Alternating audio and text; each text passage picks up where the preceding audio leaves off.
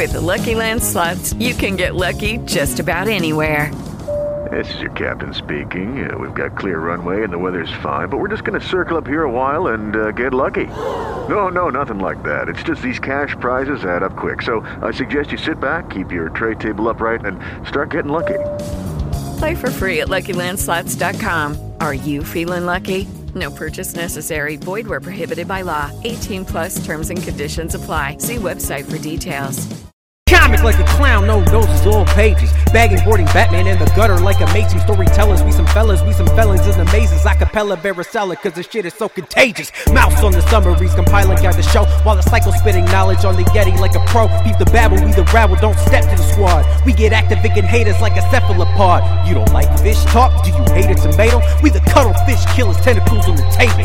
Rate us 5 stars if you cherish your life. Bucky Barnes hit squad spraying lead in your pipe.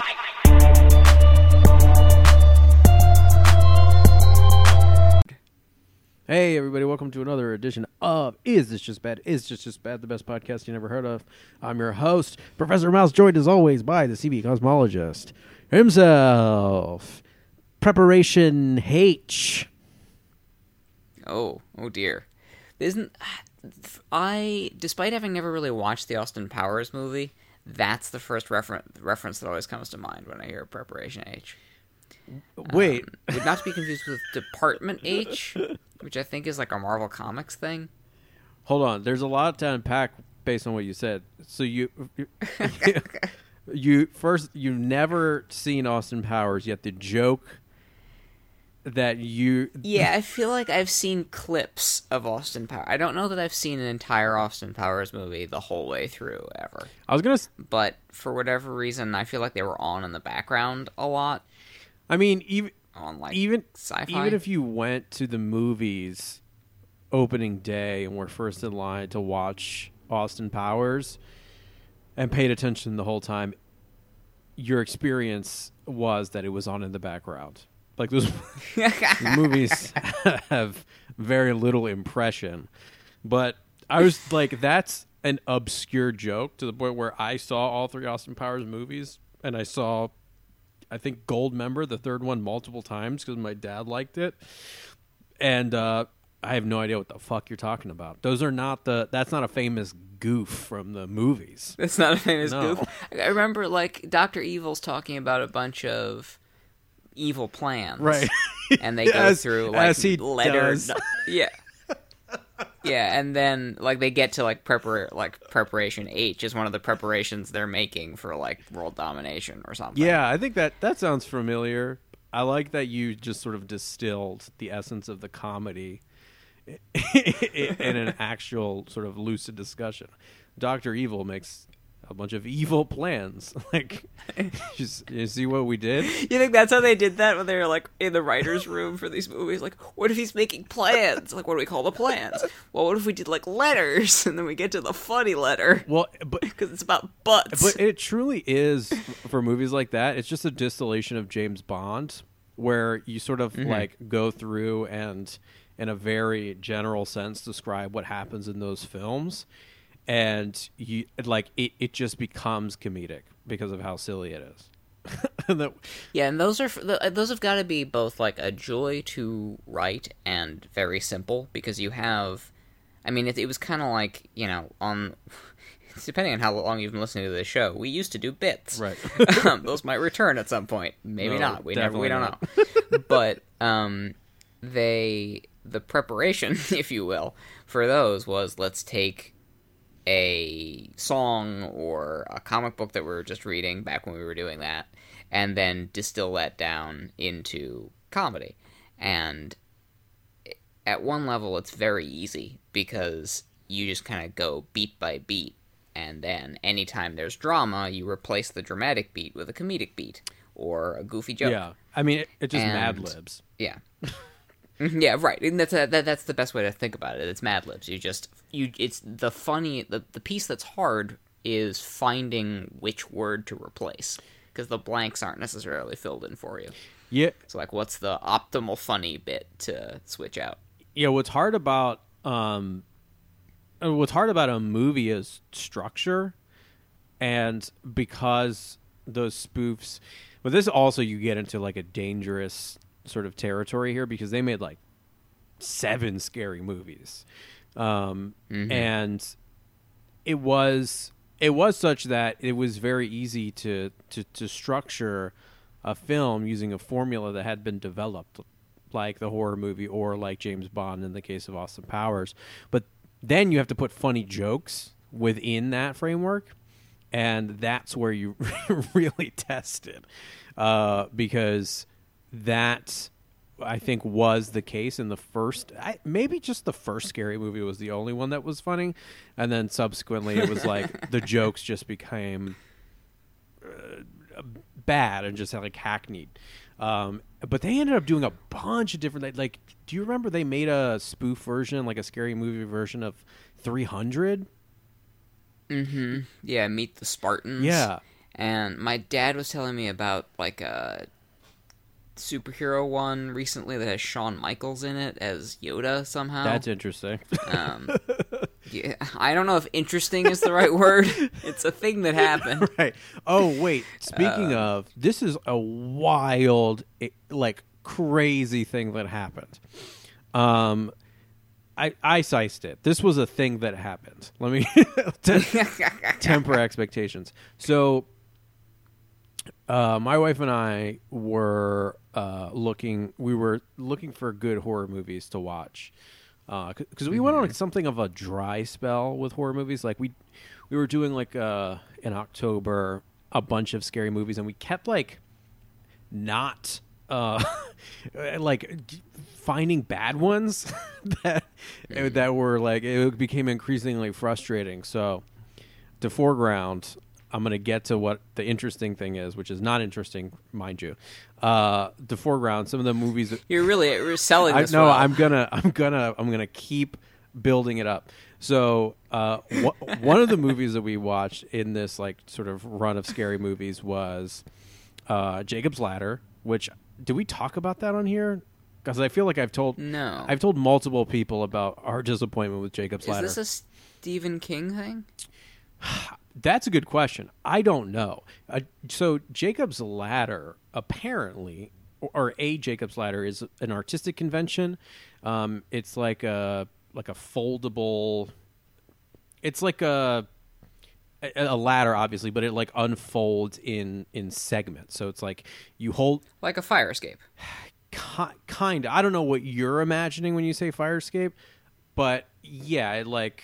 I'm imagining a ladder that folds and you like pops down. No, it's not. It's not like that. It doesn't pop straight down. It's like imagine a bunch of squares stacked together, and then imagine you're holding the squares, and then you sort of let go and just hold on to the last square, and they unfurl down. Does that make sense? Yeah. Yes. That's a Jacob's Ladder. So it's an artistic convention, because I was telling one of my friends about this who is an artist, and she was saying like, oh yeah, we that was like a fad in the artistic community. People were making Jacob's Ladders constantly. And I was like, it was also a movie and a narrative convention. And she was like, well, what's that? Do you know what a Jacob's Ladder is in film? No, I don't know. I don't know the narrative. No, tell me. So Jacob's Ladder was a film that sort of presaged all of those like bad "it was all a dream" films, because that's the Jacob's Ladder convention. In Jacob's Ladder, it's Tim Robbins is a soldier in Vietnam, and you open, he's a soldier in Vietnam, and there's like some crazy shit that happens, and it seems like they're all like sort of getting attacked, and spoilers, but obviously this movie came out 30 years ago. So they're all like getting attacked, and it sort of cuts, and he wakes up and he's on a subway. The convention is that the next hour and 40 minutes of the movie don't actually happen. They happen, but they only happen in his mind. So he dies, or he gets fatally wounded in the attack in the first 5 minutes, and at the end of the film he dies. And the convention is that you're telling a story, but everything that's happening in the story is a projection or a dream or something that's happening in the character's subconscious, but all the actual action of the movie can be boiled down to like 15 minutes. which you see executed pretty well in Jacob's Ladder, but then like terribly in a million other movies that came afterwards. So that was like the first one we watched.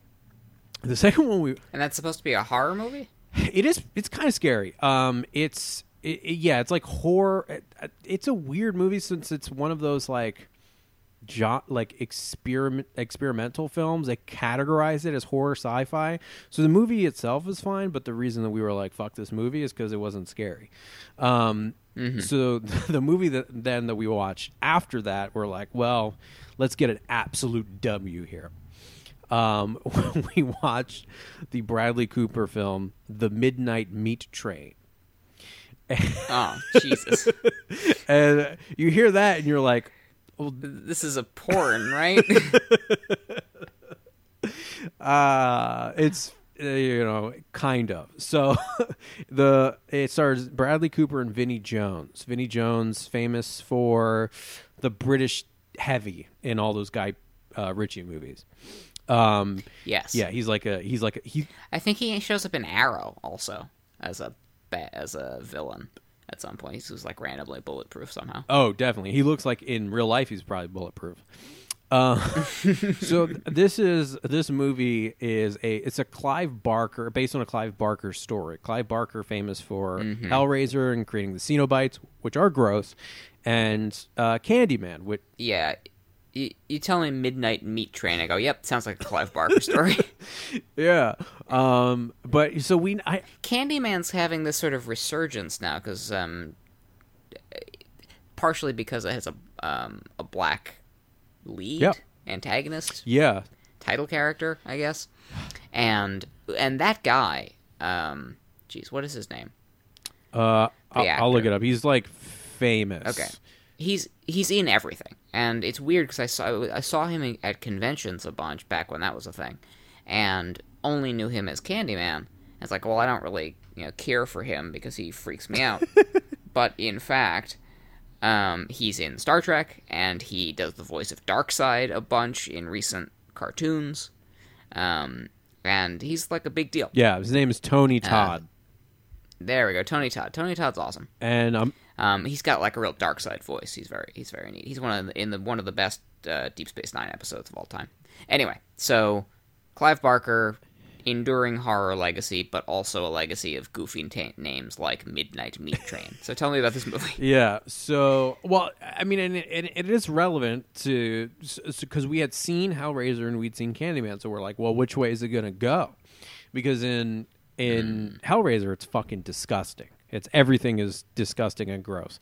Candyman is like slasher horror. There's a gross hook. He famously has a gross hook for a hand, but it's not like Hellraiser where the Cenobites are like pulsing, just like disgusting, fleshy, bloody messes. And then obviously Pinhead, who has a bunch of pins in his head.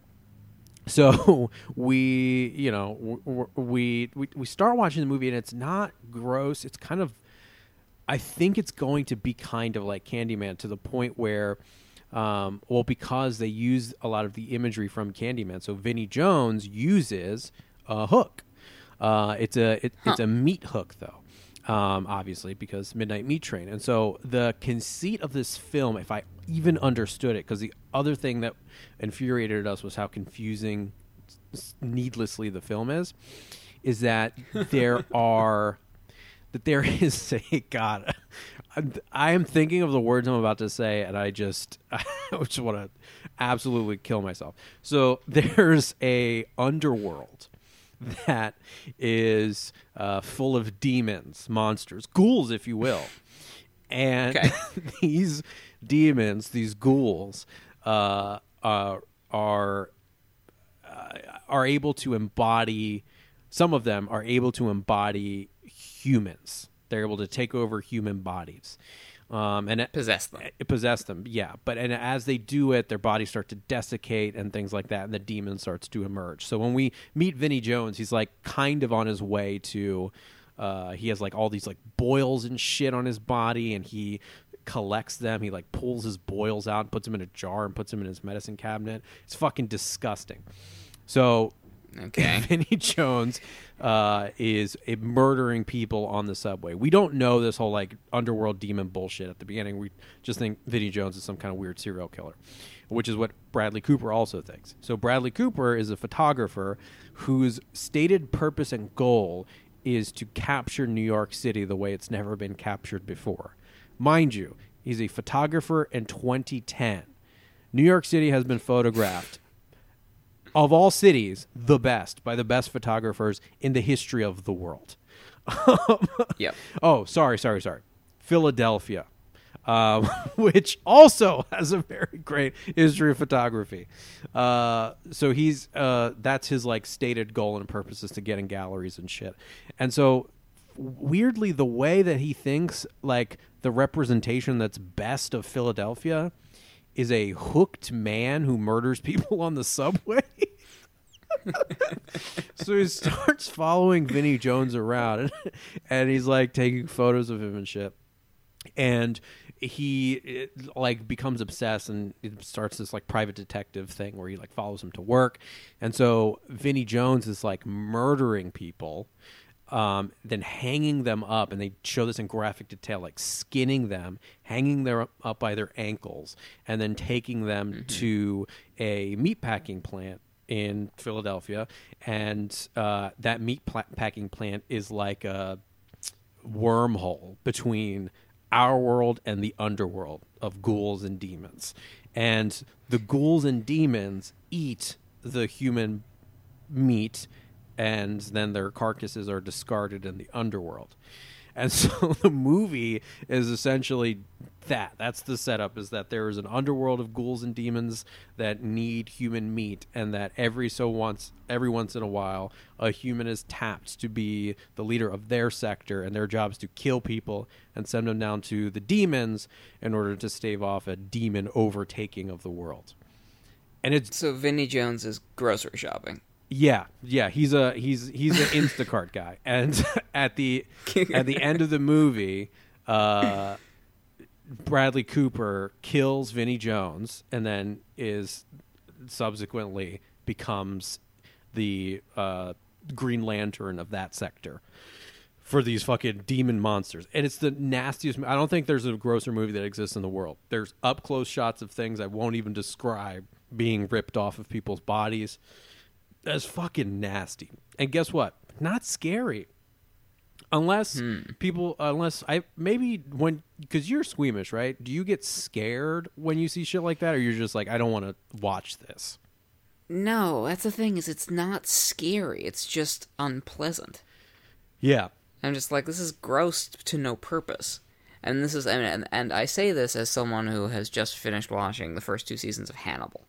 Right. So, yeah. You know, and that's important because Hannibal, which, you know, it's partially a, like, pseudo-vampire love story and partially, like, a procedural cannibal serial killer drama.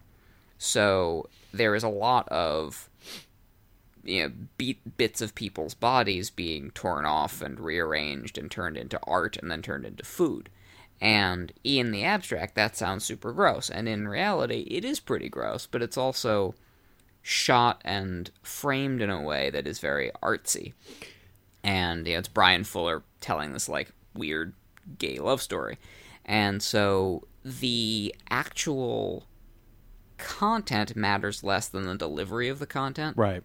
I mean, there's a bunch of gross mutilation in Game of Thrones also. So what matters is the tone of the product that mutilation is in. But even when it's in something that, you know, its stated purpose is, oh, ghouls, like, nothing about the setup of Midnight Meat Train, including the title, which is ridiculous, none of that's scary. It's upsetting, but it's not scary. Yeah, and there's like, because Clive Barker is also somebody who's very much invested in like in creating stories that have some kind of contemporary resonance. And yeah, he's sort of trying to go for morality tales some of the time. I've never quite understood what his point is, but he definitely always wants to have a point. Well, so it works so well in Candyman because Candyman is such a sharp story, because the villain of the story is actually the protagonist, which in horror movies is hard to pull off. Like, it's hard to make Jason sympathetic or Freddy Krueger sympathetic, but in Candyman he's like diagnosing a very kind of specific type of safari academia, where because the quote unquote protagonist, or at least the person that we follow throughout that story, is an anthropology graduate student from a university in Chicago. Chicago famously it was full of like urban sociologists and anthropologists who created and reproduced literature that was like vehemently and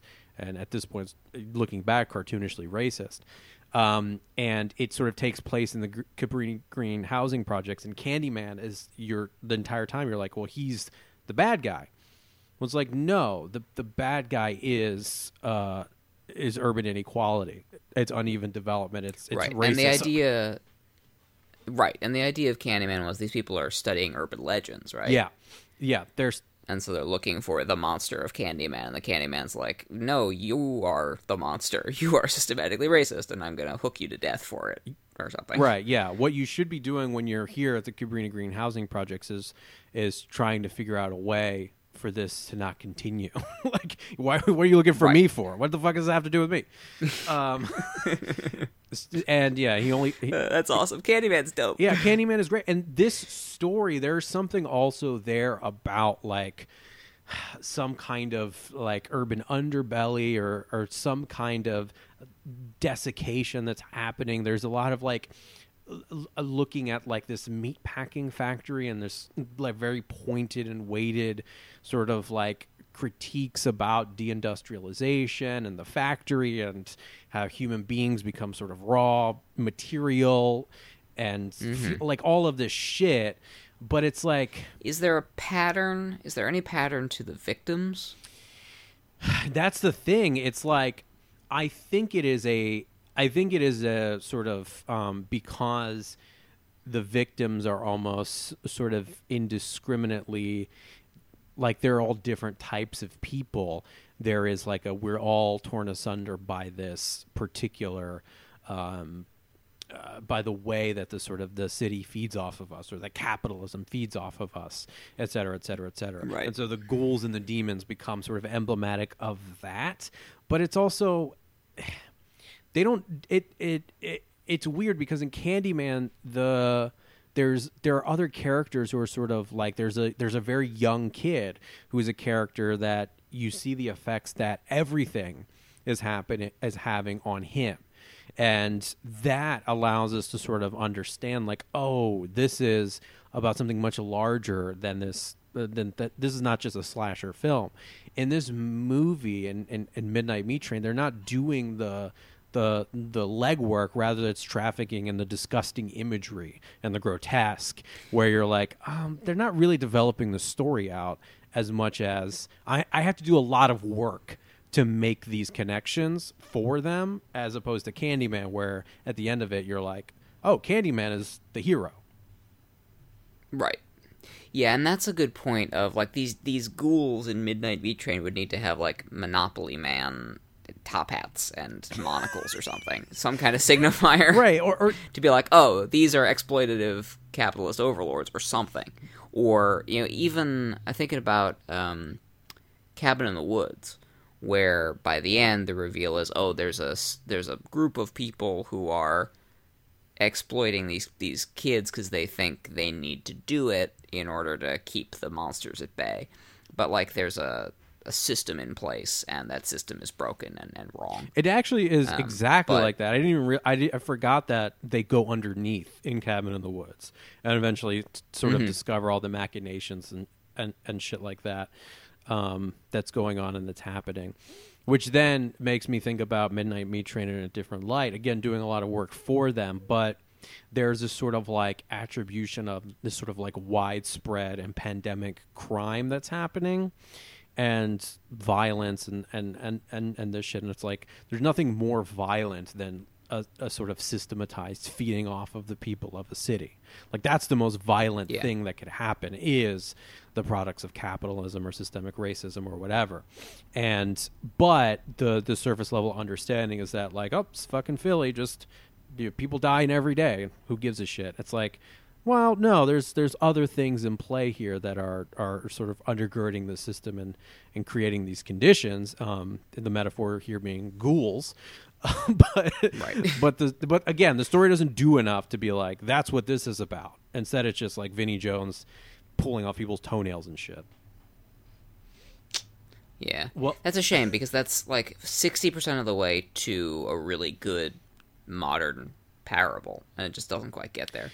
Right. So we're knee deep in this at this point. We then watch the sequel to Train to Busan, which is called Train to Busan Peninsula, which we talked about Train to Busan on this podcast? No, and that's a Korean zombie movie? Yes. Is that right? Yeah. So here's what happened. Train to Busan came out in 2016. And there's something about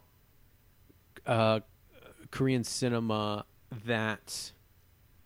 I mean, there were a lot of sort of indications that it would build into Parasite winning the Academy Award.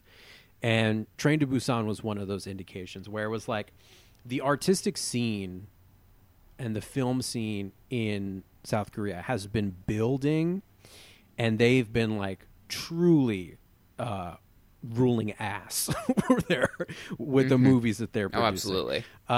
Their movies are dope. They've always had a really interesting aesthetic. I mean, it started with your, Old Boy and this like really gritty, Chan Park-wook, the Godfather. Drama. But it's got all of that, has this like really biting social commentary. It's really beautifully shot. They've got a interesting juxtaposition between, like high class, clean, modern look, and then like your monster influences. Yeah, there's a lot of cool stuff going on there. It's interesting that this is also, it's probably not a coincidence that it's in parallel with the global domination of K-pop, right? Like their cultural scene has taken over the global Western imagination in both their horror movies and their social commentary and their pop music all at once. Yeah, and it has a lot to do with the quality of the product. Like they, most of the time, with the exception of the review I'm going to give to Peninsula, I watch a South Korean film that's gotten buzz, and I'm like, that's better than like any movie that came out this year. Like that's in the U.S. Yeah, absolutely. Every time I watch one of those, I need to sit with it for a week. Like, wow, that was really affecting, and it usually jumps to like the top 20 movies I've ever seen. Right. Snowpiercer comes to mind. So Snowpiercer came out in 2013, and I mean, that movie is incredible and filmically, visually, and the action, set design, like everything is so good about Snowpiercer. And that's Bong Joon-ho's Train movie. So Train to Busan sort of builds on that. And it's very interesting that the train becomes sort of a central symbolic figure for both of these films that became super popular and had these kind of like international successes. Before you move forward, did you intend to do a double feature of Midnight meet Train to Busan? No, well, so no, because the second one isn't about a train. So we saw Train to Busan when it came out in 2016. My dad was raving about this fucking movie, and sometimes my dad likes everything, and he's not shy about that. Yeah. I think we also kind of like everything to a certain degree.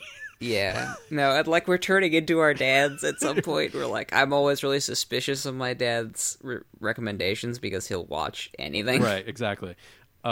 Which is also us.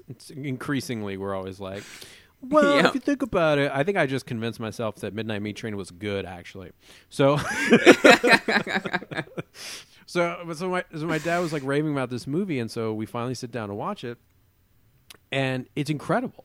Like this, it's a very they do the best thing that you could possibly do, which is they singularize the experience, and so it's like because zombies are always going to like dominate a motion picture unless you do a lot of character development work to get us invested in the something other than the grisly hordes of zombies that are coming up the street.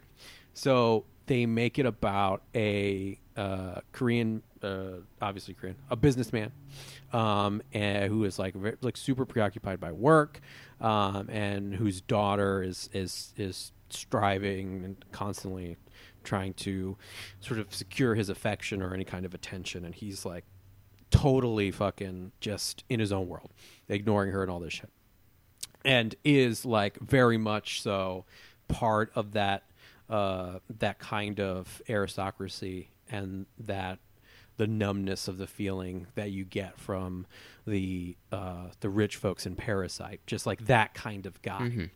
And he has his daughter, and it's like it's a pain, and she's a hassle to have around, et cetera, et cetera, et cetera.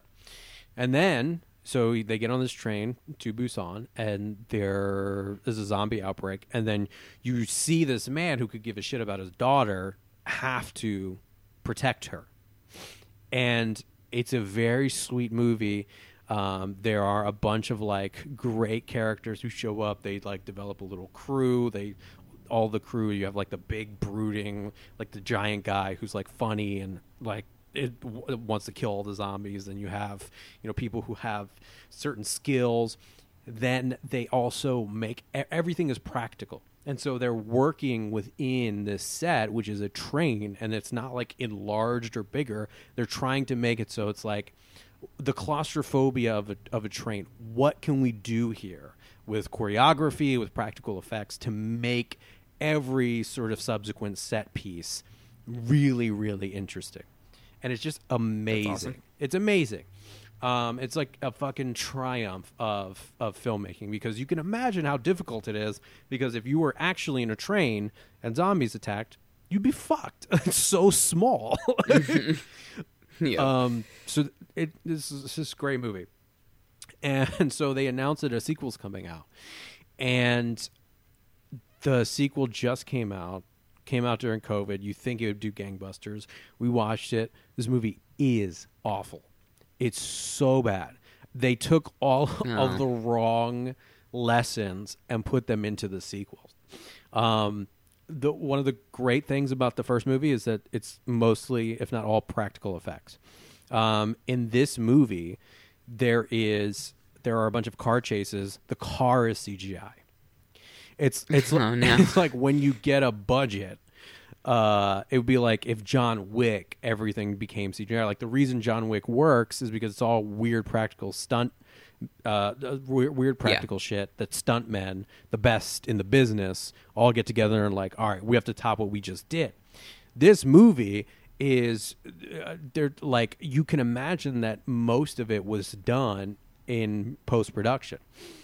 In addition to that, a lot of the movie is in English, but not with American actors, with actors who speak English, who I am not convinced are even actors in any country. Like, because the delivery is so terrible. You're like, okay, they're putting a bunch of English in this movie to appeal to, I think, an American market, but they didn't hire American actors. And to my, like, what I'm seeing right now, it doesn't look like they hired any actors. And so the delivery is terrible. But like truly really, really bad. There's like an entire expository thing where they cut to, a global broadcast of like a CNN or something. And the guy the guy who's telling the story, I think, is supposed to be American, and he goes, "There are zombies everywhere. Some of the zombies are said it to be in Busan. However, there are some that aren't there."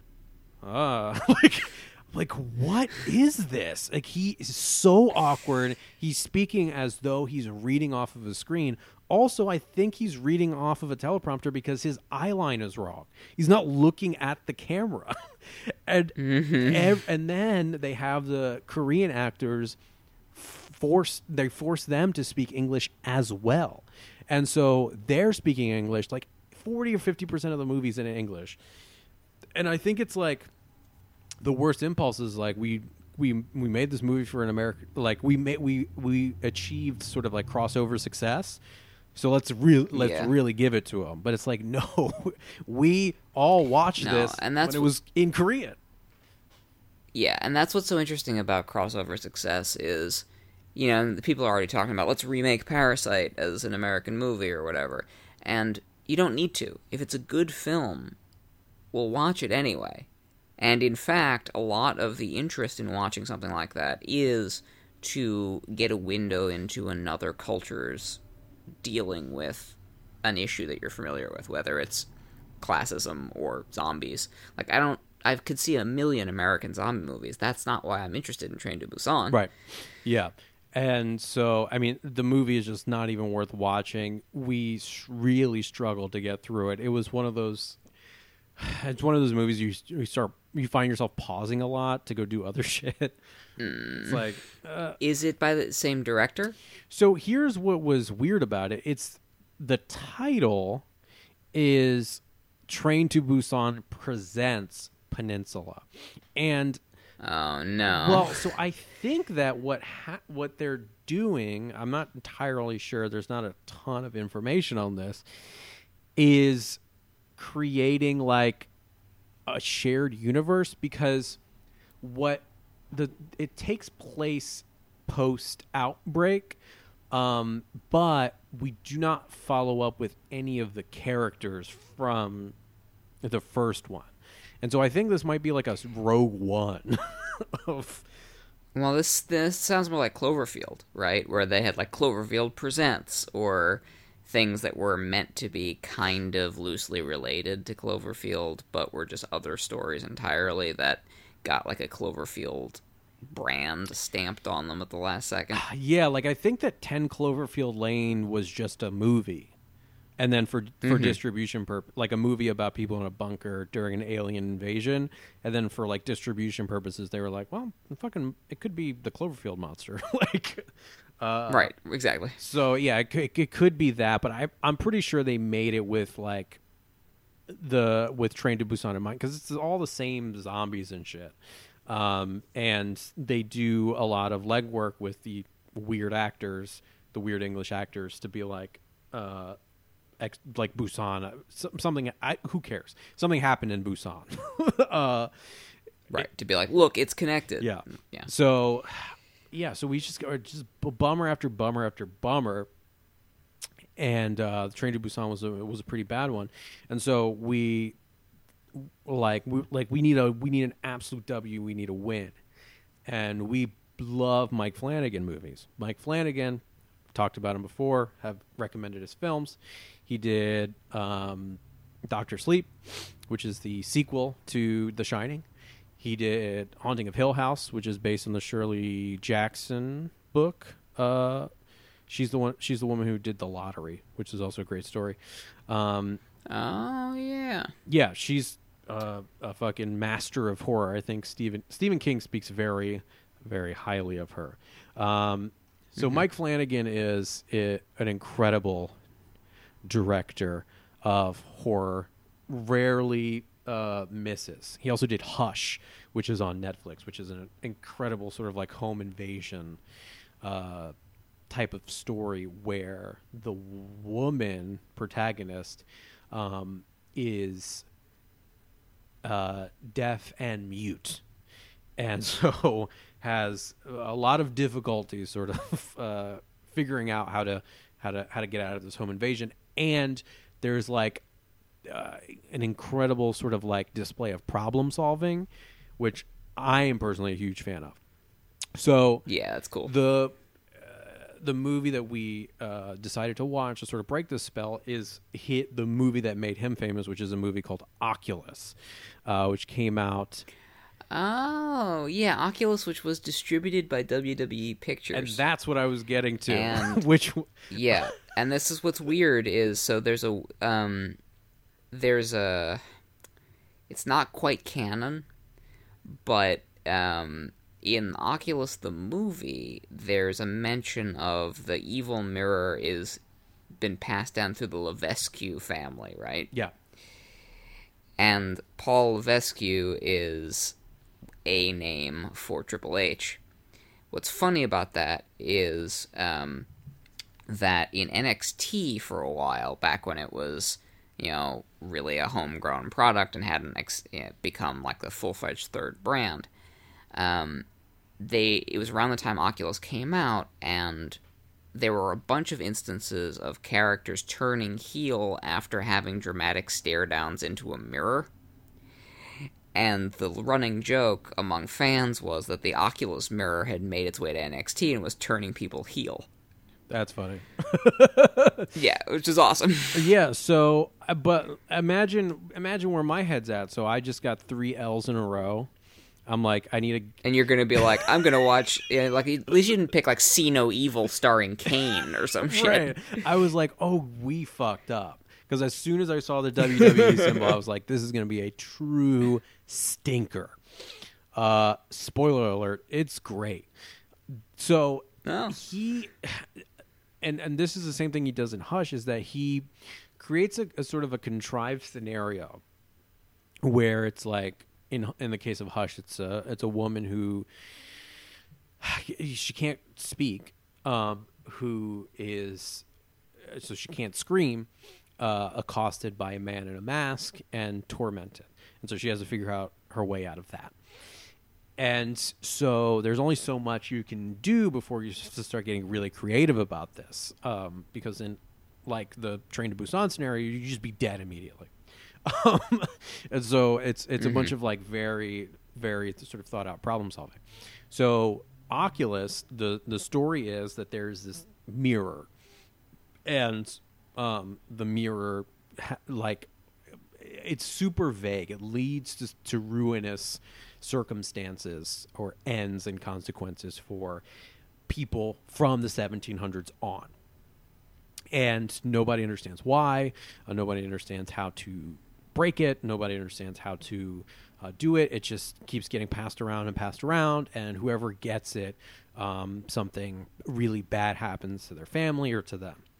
So this sort of the most sort of contemporary example is there's a family, and the mirror was hung up in the dad's office. The dad starts to go really crazy. The kids see a woman in the office frequently. The woman turns out to be some kind of ghost apparition. Who knows? The mother subsequently gets like very sort of jealous. He becomes very protective, says don't go in the room. She goes into the room. She looks in the mirror. He finds out. He chains her up. This is, by the way, Katie Sackhoff of Battlestar Galactica fame. It was very cool to see her, but also very weird to see her as a redhead. So she gets tied up, tortured. The father is like really shitty to the kids. The kids realize they like try to break the mirror. They realize that as they're breaking it, they're actually what they think they're breaking it. They're actually smashing just off the side of the mirror. And so the movie presents us this like a baffling problem, like this mirror that you can't, because it controls the reality that you experience, you can't break it, and you don't ever know what's actually happening or to you, or who's wronging you, or if somebody is a danger to you. And so it gets you to do things against your will. But it's getting you to do things against your will, but you don't know what to do to be for your, because you don't understand how your will works, and so it complicates your free will. And so yeah, that's fascinating. That's cool. But the movie is Karen Gillan of Nebula fame, of Jumanji fame, this is one of her first big roles, is that she decides that she's going to figure the fucking thing out. And so she puts multiple cameras, and the cameras have multiple battery sources. She has a alarm to snap her out of any kind of lull every hour or so. She has this like crane thing that's a hook, a swinging hook that is angled on the mirror that comes down every 25 minutes. She has plants all around the house because she realized that the plants died, and so she has them spread out such that she can figure out the radius. She does not use her phone because when they were kids and they called, they would call for help to different, like to CPS or the police, and it would always be the same voice telling them to put their father on the phone. And so they don't use phones. They don't trust anything. She makes a fatal error in making her fiance call her every hour to make sure she's still alive, which is a mistake because that ends up becoming a twist and kind of a gap that I think they leave unexplored. I think that is a hole because she wouldn't have made that kind of mistake. So then she also has, because it is able to control all of the light sources and the electricity, battery-powered lights all around the house so that when the electricity goes down, she turns that on. And so she is sort of like doing this high-level problem-solving for this mirror, and the way that the mirror eventually outsmarts her is incredible because you know that crane is going to kill somebody in the film. Oh, for sure. Yeah. And the person it ends up killing is her, and the person who kills her is her brother. The entire time, she's trying to convince him that the mirror is real. When she finally does convince him that the mirror is real, he fucking kills her. So the mirror is like, the mirror gets... so he finally realizes that it has a real effect, and he's like, I got it, she's right, I'm gonna fucking destroy this thing. And the fucking hooks go into her neck and her head explodes. Oh, gross. It fucking ruled. Yeah, that's cool. And now I see, because I knew the joke, and I knew, like, oh, Oculus Evil Mirror, and I didn't realize the extent of the mirror's powers, but it makes perfect sense of, like, it would make you paranoid and turn you into a bad guy, and have it show up and make bad guys out of wrestlers. Yeah, That's for whatever reason, I love it when people try to solve unsolvable problems because that is because she did everything right to my mind, and I was like, oh, how's this gonna work? And it just doesn't work because she just gets wrecked. Fucking magic mirror. So then last thing, and this is a very weird thing, is COVID is generally just a weird, terrible thing. Speaking of doing high-level problem-solving to try to beat an evil force that just keeps wrecking you anyway. Yeah, it's a good segue. Yeah, so we've talked about this in the past. I am a season ticket holder for an NBA team of undefined origins. Yeah, in some metropolitan city, because that's normally where NBA teams are, but there are many of them, so we'll not go any farther than that. Yeah, I mean, what does that cut out? Memphis? No, that's metropolitan. Maybe Utah. Yeah, it's not the Jazz. Okay. So the NBA is coming back December 22nd. And as part of that, we're still trying to figure out what to do about in-person attendance. They pioneered the bubble, which was a concept that worked for the NBA and it worked for the NHL. And it was very expensive and very difficult to coordinate, but by all accounts, like very, very successful. There were some rarefied kind of conditions that allowed the bubble to be successful and allowed it to exist in the first place, which is the NBA season was like 2/3 of the way done. So they didn't have that much left to do. That was one thing. The other thing is that they didn't invite all of the teams to the bubble because that would have been sort of prohibitively expensive and also kind of like a waste of time. But if you're going to start the season anew and you're going to start from game 1 with all 30 teams, you got to figure out something else. So what they have sort of decided to do, well, they haven't decided anything really. They just decided that they're going to start. They lifted the sort of trade blockade so the teams can start making trades today, which is Monday. We're recording this way early. And so by the time this comes out, maybe they'll have decided. But they're going to let teams play in their stadiums. They might start redistricting some of the divisions so that people can stay in one stadium, or teams can stay in one stadium or just in one place to cut down on the travel time. Because when you...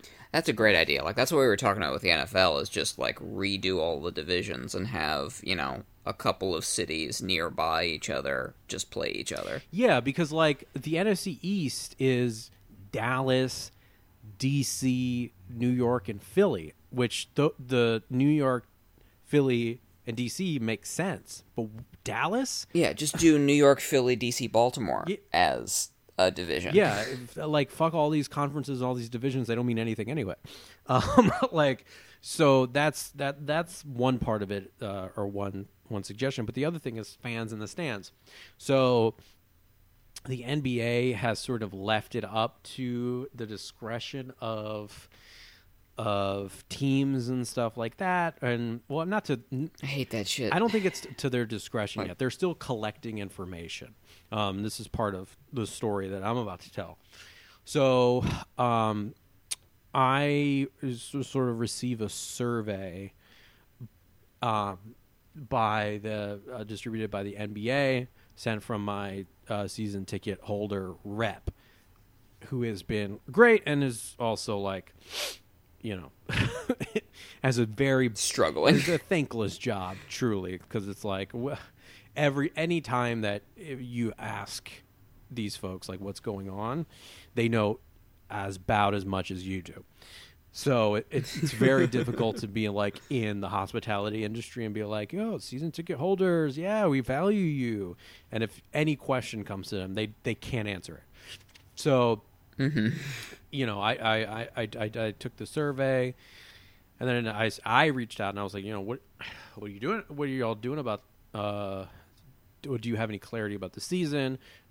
Just asking out of curiosity, not really. You know, I'm still paying my season ticket thing at this point, which is a very, very low sum. It's like, I don't know, 2 Netflix subscriptions, because they've spread it out over so many months where it's like we don't know when we're coming back. Right. And also the team that I like is very bad. Is that a clue? So so then he sets up a call with me, and then he calls me and he's like, well, the NBA is doing all of this stuff, and so I just want to sort of talk through this because we're trying to figure out the best way to come back and what people would feel comfortable with. Because the survey asked a bunch of like vague ass questions about how, you know, what makes you comfortable in COVID, and what, you know, have you gotten a COVID test, and when you go to the grocery store, what do you like? Like, they're trying to figure it out obliquely, which is, I guess, a way of going about it. But so then he's telling me some of the things they're thinking about, and like the sort of supermax idea is that people, because in our sort of local area, you can get tested at sort of a central location. There's like a testing sort of facility. So in most cities, like, they have like a convention center or hospital or some place where they have set up sort of like a COVID testing site, which is more like a facility. It's like a factory. And I've gone to these a few times. And so part of it is getting tested within sort of like the incubatory period, which is like 5 days-ish. But out of sort of an overabundance of caution, it'd be like a week to 2 weeks out, you would get tested by yourself, get the results, have the results handy, send them over to, whatever rep is handling your shit. Then you would go on the day of the game or games, because they might just do a bunch of back-to-backs in the same place. You would show up like 3 hours early, and they would give you a rapid test, and they would take your temperature with one of those guns that spits out your temperature immediately. So if you're running a fever over 100, or obviously if you test negative, then that's the first opportunity you have to get sent away. In the case you pass these 3 obstacles, the next thing is let you into the arena, sort of one by one, because you're there not only early to get tested, you're also there early so that you can, go up the escalator socially distanced, or go up the elevator socially distanced, all this shit. Get to your seat socially distanced. Obstacle course. Right. Then in the Supermax scenario, there would be no food or concessions at the arenas. In that scenario, they would have you seated sort of either by yourself or with somebody you live with. In my case, it would be our sort of 2 seats. And then it would be cordoned off so that, it would be a significant amount of distance between any cluster of seats.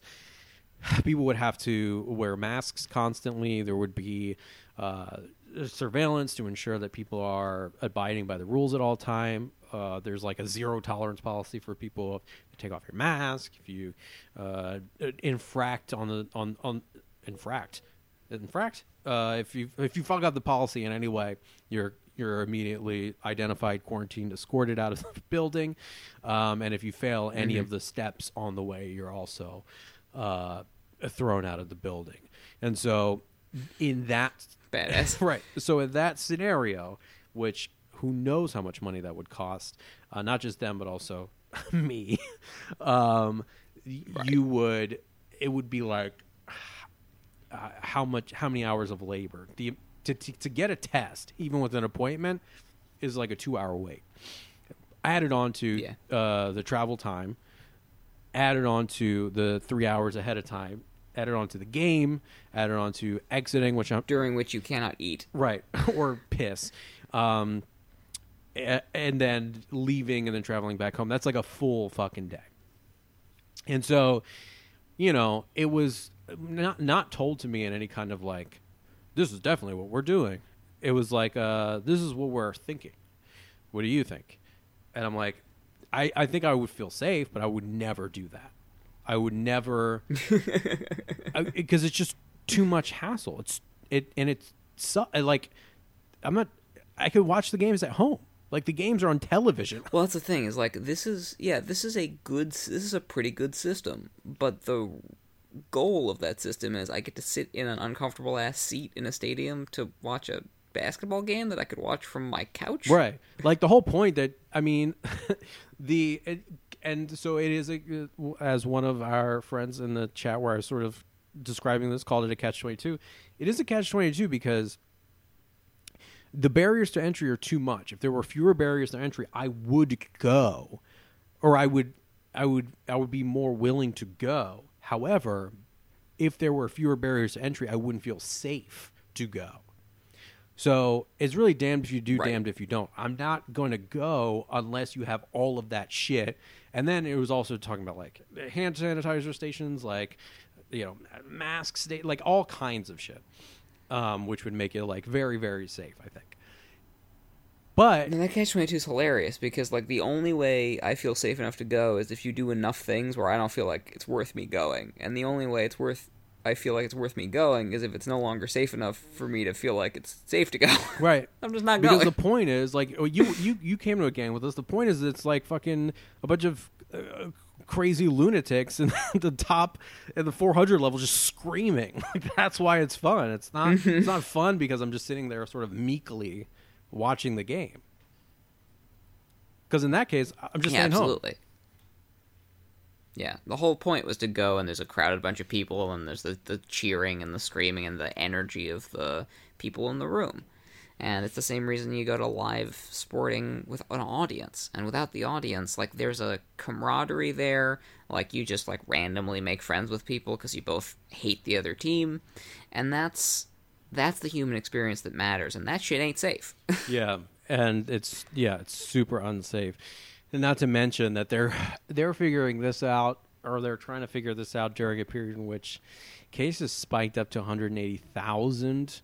Was their highest spike at the time of recording. Probably going to be higher by the time you listen to this. So it's just... Yeah, despite the fact that we have never really recovered from a first surge, and we were talking last week about surges versus spikes, and like, well, it's just been bad the whole time. It's actually going to be a spike. Like, it's going to get worse. I mean, it's... Even though it never got better. It's so bad. Because in March, and this is something that has continually baffled me.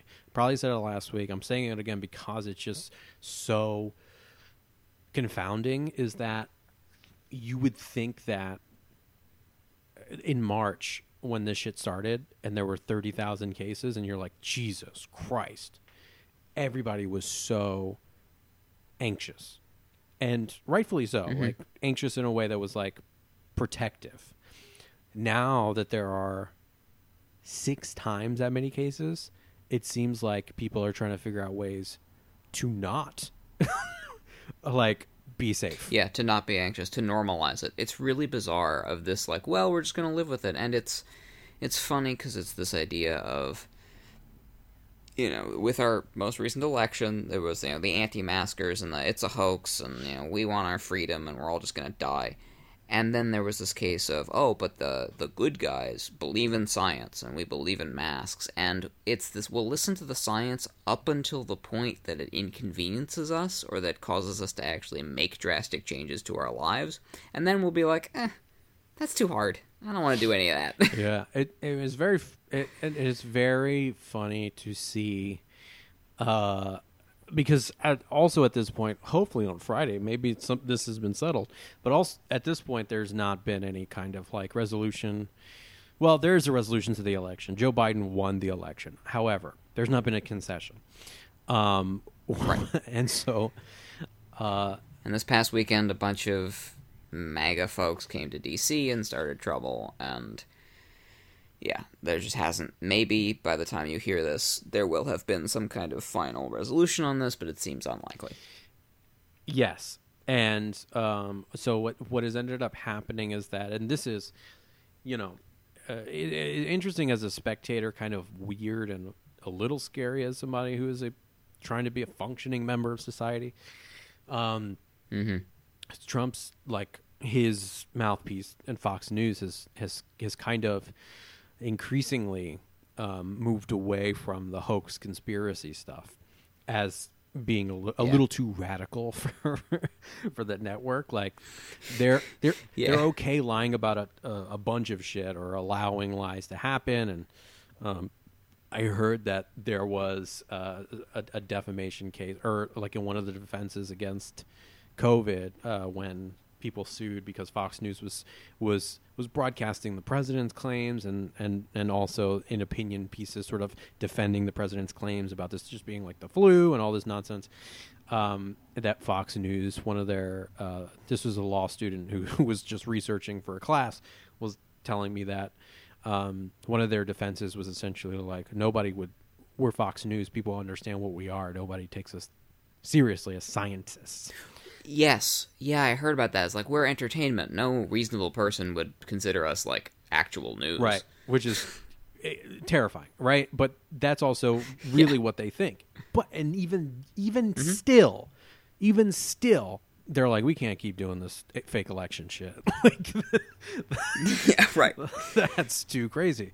So Trump has been tweeting out, like, Newsmax and, like, these other sort of, and Breitbart and all these, like, sort of absolutely disreputable news ?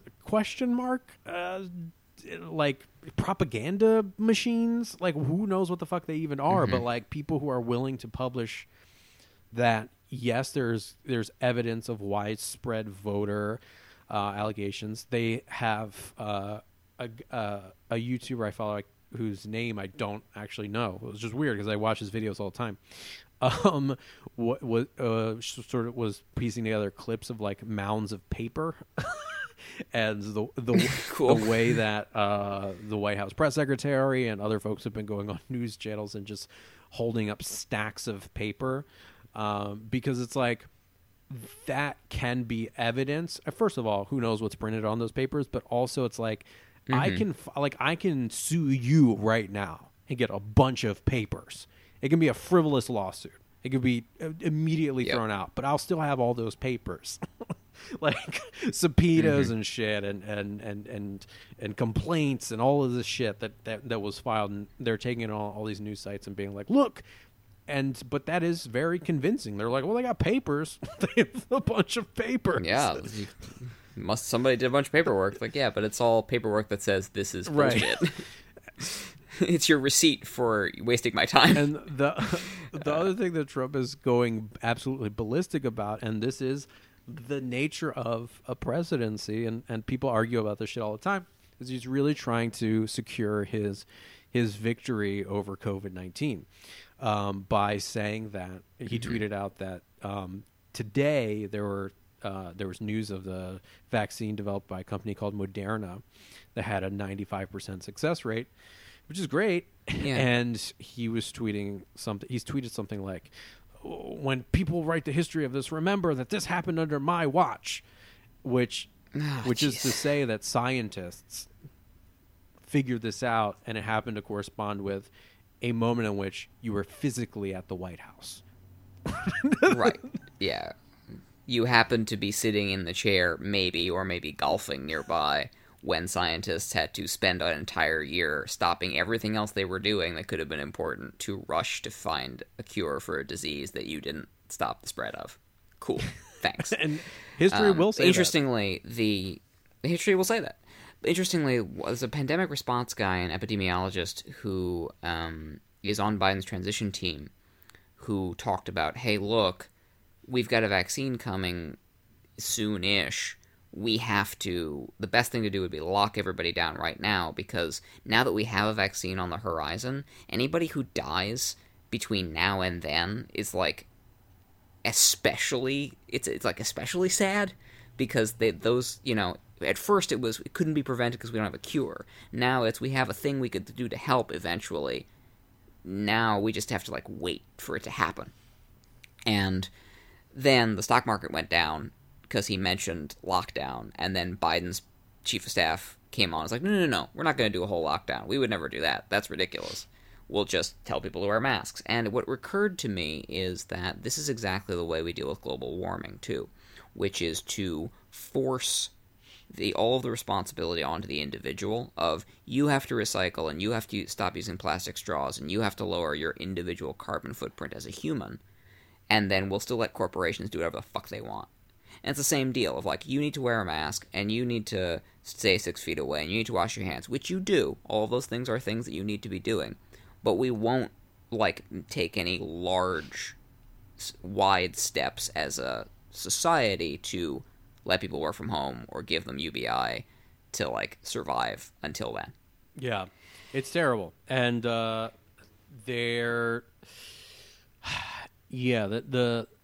transition... and also because of the fact that this transition is not,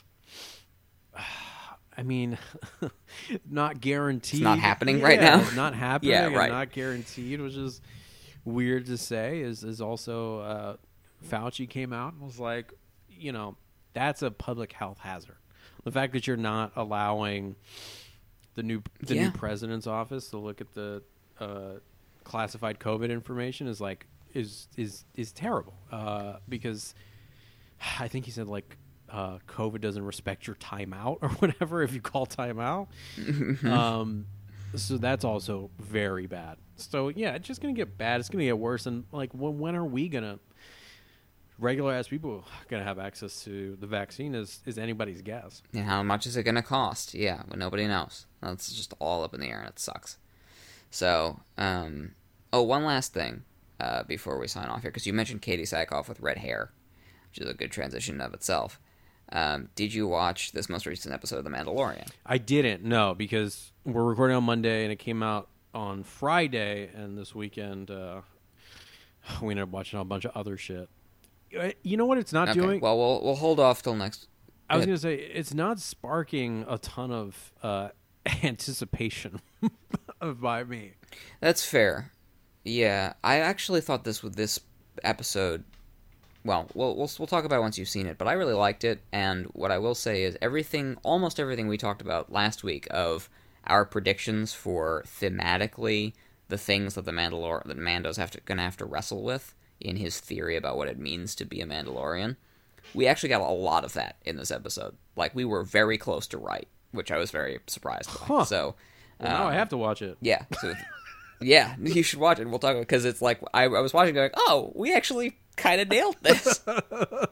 Oh, that's actually cool. Yeah, I'll watch it tonight, and we'll talk about it. So his Dark Materials has already come out. It's already old news by the time you're listening to this, but we're very excited.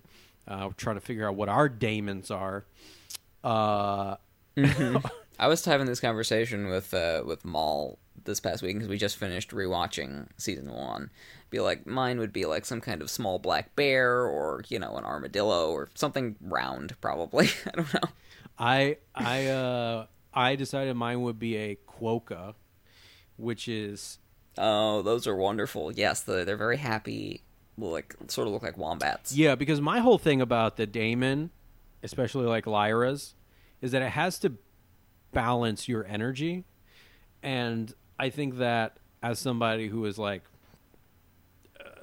has been described as like incredibly unapproachable, and I'm always like pissed, I think that a quokka would be the perfect companion. It would be always like trying to make me see the bright side of shit. That's awesome. I like that as a balance. Yeah, because isn't that kind of, well, not in all cases, like the mean lady has the mean monkey.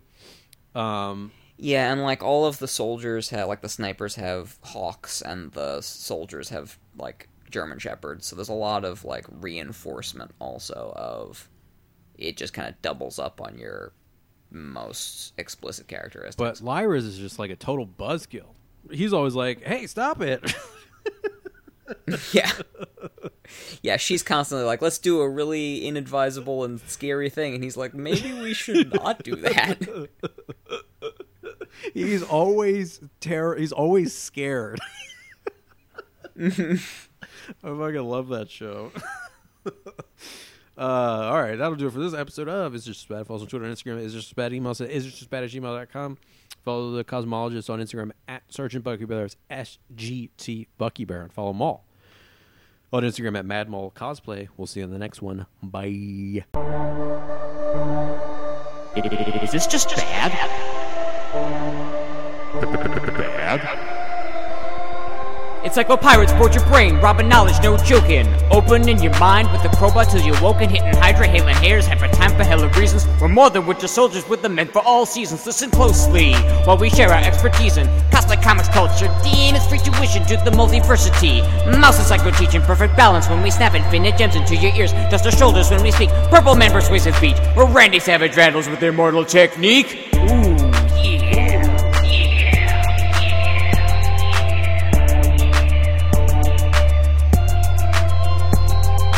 Judy was boring. Hello. Then Judy discovered ChumbaCasino.com. It's my little escape. Now Judy's the life of the party. Oh, baby, mama's bringing home the bacon. Whoa, take it easy, Judy. The Chumba life is for everybody. So go to ChumbaCasino.com and play over 100 casino-style games. Join today and play for free for your chance to redeem some serious prizes. ChumbaCasino.com. No purchase necessary. Void where prohibited by law. 18+ terms and conditions apply. See website for details.